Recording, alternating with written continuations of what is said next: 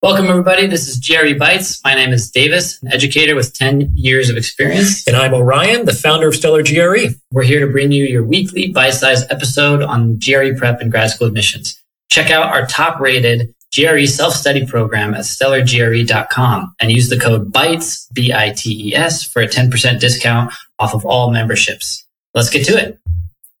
So, in a recent episode, we talked, one of the things that was interesting to me, it stuck out for me, was this idea of how to take your knowledge on how to do one type of question to others. And it just so happens that we've been getting some user responses and listener requests. And we got our first listener request. That's right. And so we'll read it and then we'll get to the subject at hand. So coming in from Michael, we have the following question said, would be great to hear about what students are to do when they've gone through all the skills and when they do ETS questions, find almost everyone as a new question. And he says, I can't do the vast majority of the math in the sections. And then when I see the answer, I can follow along, but I'm just not connecting the dots beforehand.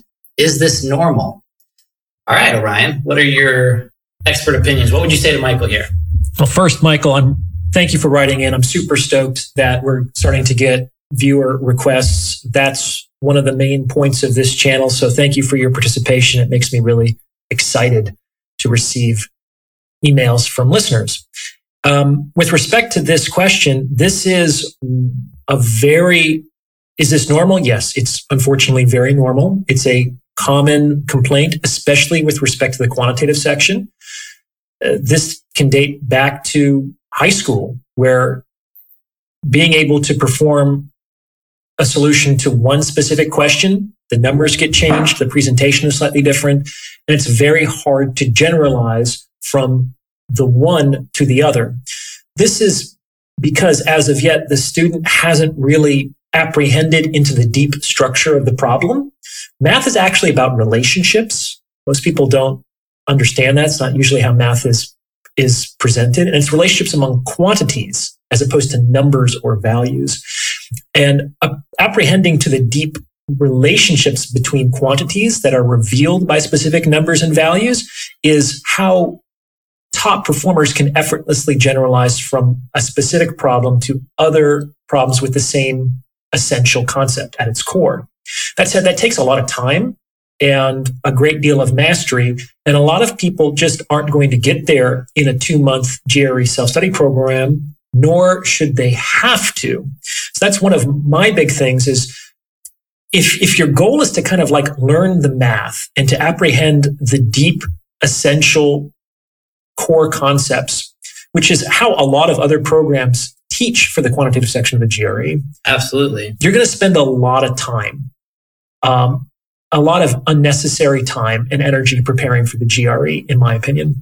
And that's because we don't actually need to know the deep structure, the essential core concepts of a problem in order to solve them.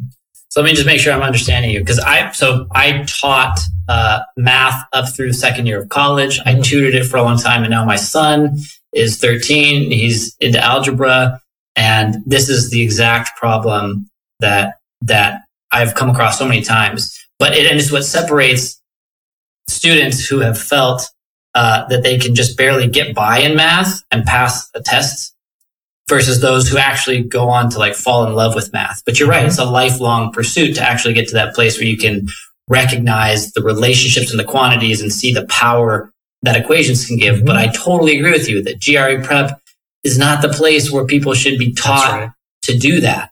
And so tell me more about the diagnostic method that you have, because that method that GRE offers is a way to bypass this deep knowledge endeavor that you're talking about and get to the place you were just mentioning where you can just solve a problem. Correct. And just for the record, I was one of the students in the former category. I was the one who was just trying his hardest to pass the test and skate by. I was a proud B student in math throughout most of high school. I only really fell in love with math when I was in my 20s, when I think I had enough cognitive maturity to be able to appreciate it at a deeper level. And I kind of had to teach it to myself in a way that made sense to me because it was never really taught in an intuitive, way to me by my teachers or the textbooks that I read. So it is possible. And it's a shame that math is taught to young folks in such a way that it's often like alienating and intimidating, when understanding relationships between quantity it's a core life skill, and it opens the doors to all kinds of not only professions and practical applications, but just a deeper appreciation of reality in the natural world and things like that. It's really cool. But you're right. This is a 2-month prep course is not the time and place to fall in love with math necessarily. It's probably not going to happen in that short amount of time anyway. So how do we get around this if we're not going to have the time to really come to that deep apprehension of the core concept? Well, we do that through diagnosis, which is a key component of the Stellar method. So in my system, there are 50 different diagnostic categories for quantitative problems. This means that I have gone through dozens and dozens of practice tests. I've looked at thousands and thousands of problems from ETS and all the major test prep companies. And I can successfully sort all of those problems into one of only 50 buckets. This is really good because there's actually only 40 scored quantitative questions on the entire exam. And if you understand that there's really only 50 types of questions on the test, there's only 50 types of questions that you need to prepare for, it significantly simplifies the issue. It's no longer that there are thousands and thousands of problems. There's really 50 problems in different variations.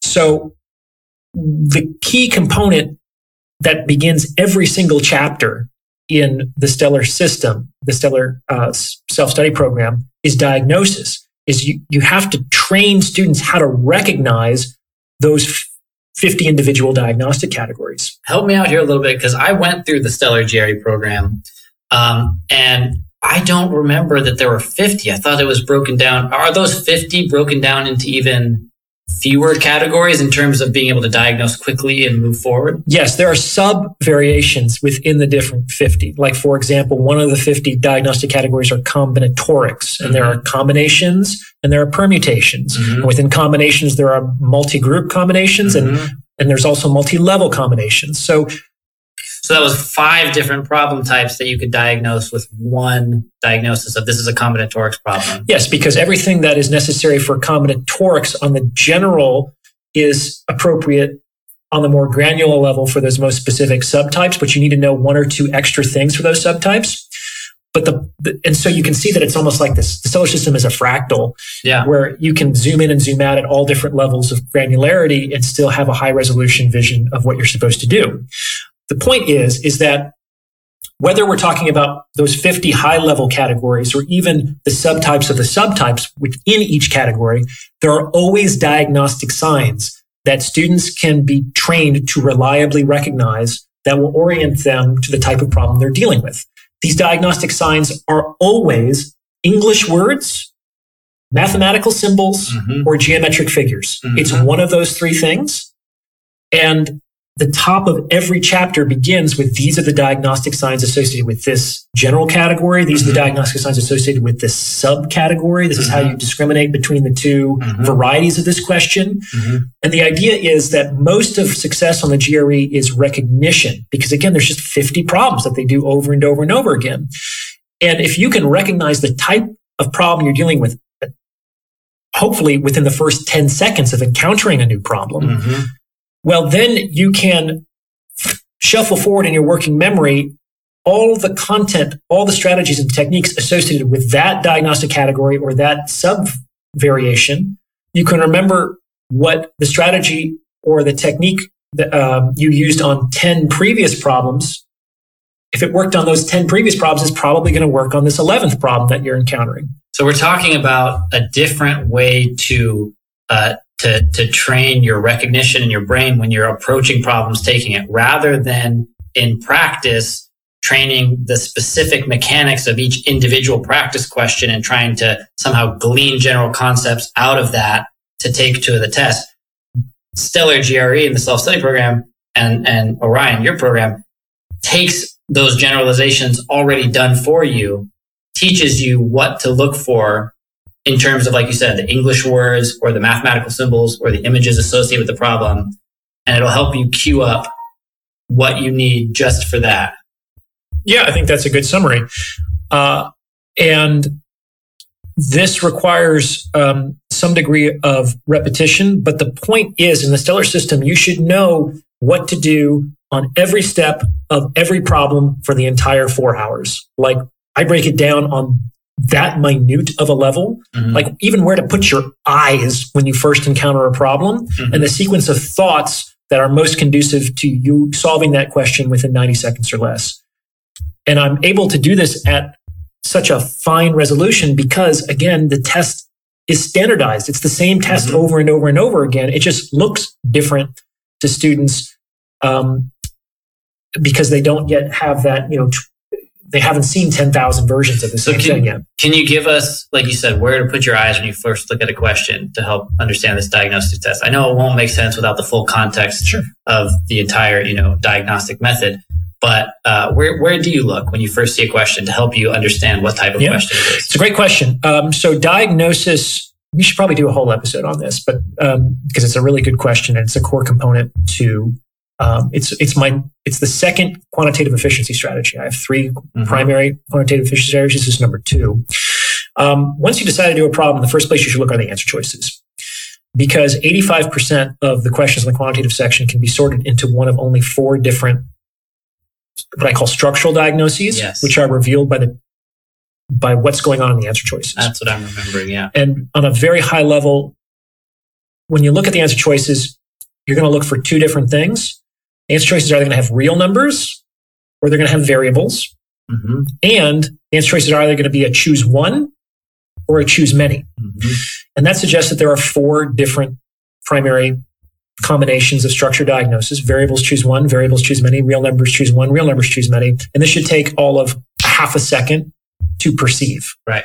And this is important because each one of those 4 structured diagnoses is associated with a general problem-solving strategy that works every time for that type of problem. It's not always the most efficient route to the solution, but it will always work for that type of problem. And if you know that route, and even though it might not be always the most efficient, if it's trained in practice, it's definitely within the efficiency margins needed to get a perfect score on the GRE. Sure. If I can look at the answer choices and within 2 seconds determine a flexible general problem-solving technique that will work on this problem, it's like I already am oriented in the direction of the solution functionally immediately upon seeing the question. It's a huge game changer. That's powerful. So diagnosis is super important. The sooner you can recognize the type of problem you're dealing with, then the treatment, the solution should follow naturally and organically from that recognition. That's the whole point of diagnosis from a medical perspective. And that's the key in order to generalizing solutions to problems on the quant section. Correct. Is the power of diagnosis. Well,